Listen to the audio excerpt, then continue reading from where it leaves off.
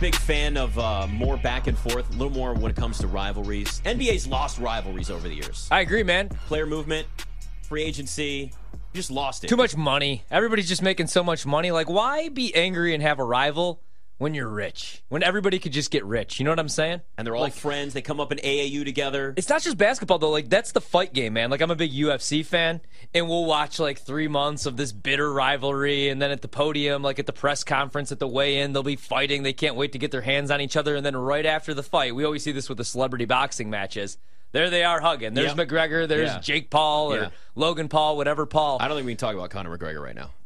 Good call. Yeah. Forgot about that. Just but, leave him alone. so much money involved there that then they hug and they're like, right. Yeah. Right. That's the NBA, too. Well, it is to a point. If you start having meaningful playoff games where there's a lot of back and forth, things change a little bit. So remember, Michael Malone, the Nuggets head coach, was on Pat McAfee's show first, and he said, speaking of the Lakers, I just want you guys to know this is breaking news. I'm thinking about retiring. Only kidding.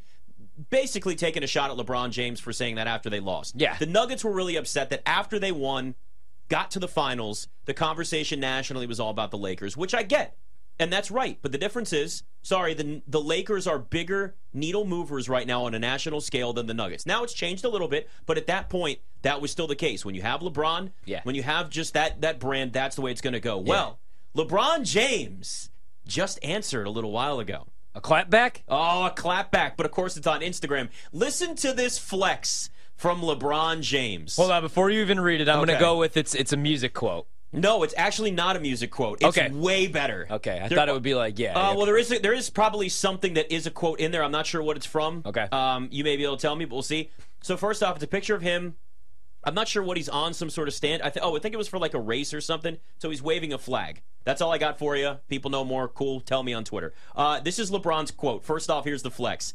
In Europe the past few weeks, minding my business. So LeBron's been in Europe, and he hasn't paid attention to what anybody's some reading. Just reading. Nobody's been talking to LeBron, telling him what's been going on. He has no idea. Stayed off social, I'm sure. And I hear I'm on your mind that much, huh?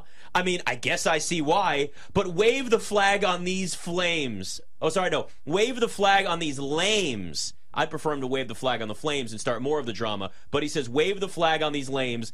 Please make being a player cool again, because the lame machine is at an all-time high. Enjoying your light, but just know I'm the sun. I stay on forever. Yeah. Direct shot at Michael Malone and the Nuggets. We got ourselves a rivalry again. Let's go. All right, so I kind of get it both ways, though, right? Like when I was doing morning radio in Milwaukee, and the Bucks, were finally relevant, and they were in the Eastern Conference Finals against Toronto. It was kind of the same thing. Everybody was talking about LeBron and Kyrie, like the first takes and the debate shows, and all the callers would freak out about this. And I would say, this is actually a good thing. You know why they're talking about LeBron, the Lakers, the Knicks, the Yankees? They're talking about organizations that have a bunch of dysfunction. They're dysfunctional organizations. You know what I mean? Like, if they're not talking about you, that's a good thing. Because what's more boring than a team that's going to win 60 games, just go out there, do their job, there's no drama. You know what I mean? Like, that's the Nuggets right now. Jokic doesn't have any beef with Jamal Murray. Nobody's looking to get out of there. Nobody's looking for more playing time. Nobody's looking for more money right now. So it's kind of a boring story. Like, they went to the championship. Yep. They went to the finals. They won in 5. They played the 8th-seeded Heat. And now it's over.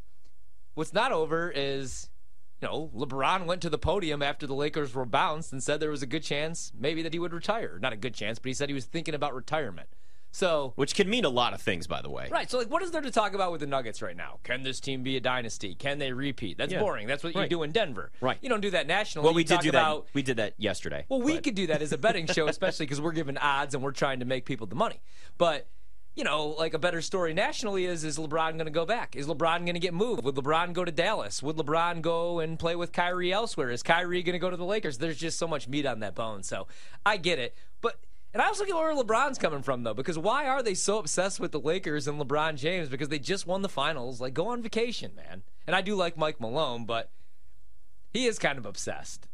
He is 100%. And I'm team old guy, so but God, I love go LeBron. I mean, Michael Malone at the parade with the hat turned sideways and then the T-shirt, and he's drunk and he's just, I mean, it was a sight. It was a show. Yeah. And I love every second of it. And I'm glad because now Nuggets-Lakers is going to be must-watch TV next year. And you know what? I'll say this too, and then we'll move on to the NFL Coach of the Year awards here. market. Here's the thing about these types of topics. People complain, yet we don't do this kind of stuff. Whether our show's a little different, obviously, but we're not just going to get into hardcore nerd numbers. Like, there's a reason why we use the word wagertainment. There's a mix of everything on this show and everything else on the network. All right. We talk about the things that the audience cares about. We talk about the things that the masses care about. Now, you know what the masses care about if it's not from a betting perspective? The Lakers and drama and all of that. Sorry, I would love to sit and get into the minutia all the time. We could do it again, a little more here. Yeah. But most people, you got to understand with a traditional sports show especially, that's going to be part of it. Get over it. Because if it isn't popular, you don't see the numbers for it, you're not going to have the conversation anymore. I was in D.C. for over a decade. You know how much Redskins, Commanders, football team, all the stupid names that. Do you know how much we talked about that team even in the offseason? Do you know why we did it? Because people cared. Yeah. You know what people didn't care about on the radio? Hockey. Yeah. They didn't. Yeah. They didn't care. Well, that's why you do it. Drama sells. It's not even sports, though. Like, for example, man, everybody watches the Kardashians. Except for me, of course. I've never seen one episode. Liar. Everybody watches. You're married. I know you've watched it before. Everybody watches the Jersey Shore. Everybody watched The Hills. You know why? Those people are a freaking mess. There's nothing but drama. They're always arguing. You know what people don't want to watch? You go home tonight. You and your wife watch Black Mirror, or you cook some pasta, or you have some wine, because there's no dysfunction there. You know what I mean? Like, people don't want to watch this like happy family. They want to watch the Kardashians rip each other's faces off and fight over Lamar Odom. So that's why like drama sells. Like the Nuggets, there's no drama there. The Bucks, there's no drama there. You know, some of these teams, there's just no drama. But you know, the Knicks are always a great story because they have a doofus running the team that just won't sell the team for whatever reason. I mean, there's always meat on that, but there's always something to talk about. Pro wrestling's on in this room right now. It's never been on in the studio before. I can't figure out how to change this I know you channel. can't, but you know why? You know why people half. watch this stupid stuff? Because there's drama. It's the worst acting ever. It's so corny. Listen, you hate it. I love it. I recognize this is a bad way to works. get you involved, like with it too. This is like okay. So really quick. So all right, my wife. Like when we first started dating, she sold me that she was this huge sports fan. I went to high school with her. She was on the dance team. She does like football, but she always she would watch every single game. NBA season, we'd have the Sunday ticket. She'd sit down there and literally watch 14 hours of football. Then I find out once she got the ring, once we got married, she's like, I can't do this anymore. She's like, oh, you got tricked that way too? So did I. She goes, I like sports, but it's just not my life like it's yours. But also, she would watch WWE with me. She would watch the pay-per-views because this is back before the network. I'd have to order them for like $35, and I tried to like keep it a secret. She'd be like, what are you doing on Sunday? I'd be like, I got the flu. And then she would like sneak up on me to bring me soup, and she'd see there I am watching the Royal Rumble. So she was like into it for like 2 years. She would watch WWE Raw, SmackDown, the pay-per-views. Now she just absolutely hates it. And there's nothing though more embarrassing because there's some good in wrestling, but then there's like what we're watching right now. This is so bad. Yeah, this is a bad way to introduce you to the sport. I mean, no, it's not These guys introducing me. got, I've seen it. On right I've seen it a million times, but they look like I just Zoolander characters. It's just ridiculous. But it is what it is. Yeah. Anyway, but if the Undertaker was fighting John Cena, I could probably get you into it. I get it. But I can't get you into whatever this is. I don't know what's on TV right now. Like when my wife would come in though, and there'd be something like embarrassing on, I'd be like, oh God, I look like such a doofus watching this. These two guys with the blue, I don't know what they're. Anyway, I don't know what's going on. Yeah. NFL Coach of the Year, speaking of blue, Dan Campbell's the favorite to win Coach of the Year at plus 850. See how I segued away from that? That's called professionalism right there. Sean Payton, 9-1. Matt Eberflus, 11-1. Robert Saleh, 15. Arthur Smith, 16. Matt LaFleur is also in 16. Frank Reich, 20. You know what? This is an interesting market because, like, you brought up something I think that's a good point. You said it during the break, I think, where it was Matt LaFleur won 13 games 3 straight years for the Packers, but never won a Coach of the Year because he had Aaron Rodgers, and some people actually held that against him. Yeah. I don't know if that's like people also like to rip Aaron Rodgers and say that he was done, but he did win back-to-back MVPs, so it took some of it away. To me, it's the team you think is going to make the biggest jump from the last year to this year, and a lot of times it's those first-year head coaches. I do like Sean Payton at 9-1, but we're going to have a really good year from Russell Wilson to be able to say, okay, he fixed him. Look at the difference from last year to this year. But there's definitely some value a lot farther down, like Shane Steichen maybe at 25-1 with the Colts. Yeah. Okay, there you go. And that's what I was going to say, man. Like, this is my favorite award market to bet, to be honest with you, because MVP, that's like Rookie of the Year. Those are fun. But with the Coach of the Year market, Like, I could look at this market right now and just cross off names. Some of these names right at the top of the list because of what you just said. Like, Robert Saleh is not going to be the coach of the year even if the Jets win 13 games. Nope. Because they went out and they picked up Aaron Rodgers, who's a Hall of Fame quarterback with the Super Bowl ring, who just won back-to-back MVPs. So Robert Saleh at 15-1 I think would be a dumb bet. Dan Campbell plus 850. Okay, maybe the Lions get into the playoffs. They win 12, 13 games for the first time ever. Maybe that's a good bet. But like you said, I look at that coach that's taken over for a losing team, like a Kevin O'Connell last year, takes over for the Minnesota Vikings and they win 13 games. They win the NFC North.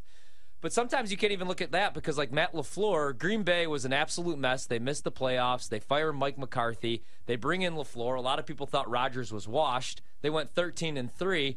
But the narrative was, well, he won 13 games because he had Aaron Rodgers. Even though that first year with Rodgers and LaFleur together, that wasn't a great year for Rodgers. That's why they drafted Jordan Love in the draft that year. So, like, you look at some of these names, man, and I feel like there's just a couple that you cross off. Like Zach Taylor, 25-1. He's not going to be the coach of the year unless the Bengals go a perfect 17-0. Right. Because if they win 12, 13 games, there's so much talent on that team. You're not going to think, oh, man, Zach Taylor did a hell of a job. But like you said, you got these first-year head coaches. Sean Payton, if he goes to Denver, even with Russell Wilson, who's probably going to be a Hall of Fame quarterback, has a Super Bowl, played in another. Maybe, yeah, because Russell Wilson looked terrible and the Broncos look like a mess. I look at guys like Matt Eberflus, though. You know what I mean? The Bears have been terrible, and the Bears' defense last year was terrible. And Justin Fields, we don't know if he's the answer or not, but 11-1 for Matt Eberflus. If the Bears win 10, 11 games and they win the NFC North, especially with those odds, nearly 4-1, he'd be coach of the year. Now would be a good time to bet Matt LaFleur at 16-1 because Aaron Rodgers is gone. Jordan Love's been sitting with a clipboard the last 4 years. The defense didn't live up to expectations last year. 16-1 might be a decent price. If I had to go anywhere on this list, though, I would take a look probably at Arthur Smith, 16-1, just because, man, like, we know he's a great play caller. We don't know if he's a solid head coach. What if Atlanta, and I don't really love Desmond Ridder, but that run game, Drake London, Kyle Pitts, the defense stinks.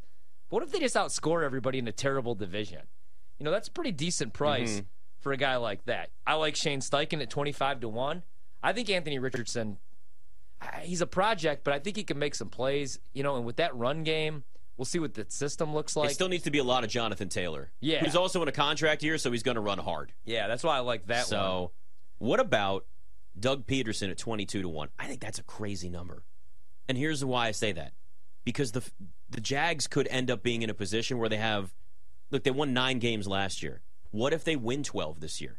What if they win 13? That's not out of the realm of possibility. They're going to be better than where they were last year. I know the AFC's loaded, but there are some teams in the AFC that maybe will prioritize health late in the year, as opposed to like a 2 seed versus a 1 or a 3 versus a 2. It doesn't happen as much as it does, obviously, in the NBA, but there might be enough where the Jags can sneak up on people, and that 22-1 goes down to 10-1 like really quickly during the season, and the Jags start off like 4-1. The only thing that would scare me a little bit is like Trevor Lawrence had that ridiculous second half of the season where he only threw 2 picks. He had the best QB rating in the AFC the final 2 months of the season. And they have so much talent. Now they have Calvin Ridley that you pair with all those offensive weapons.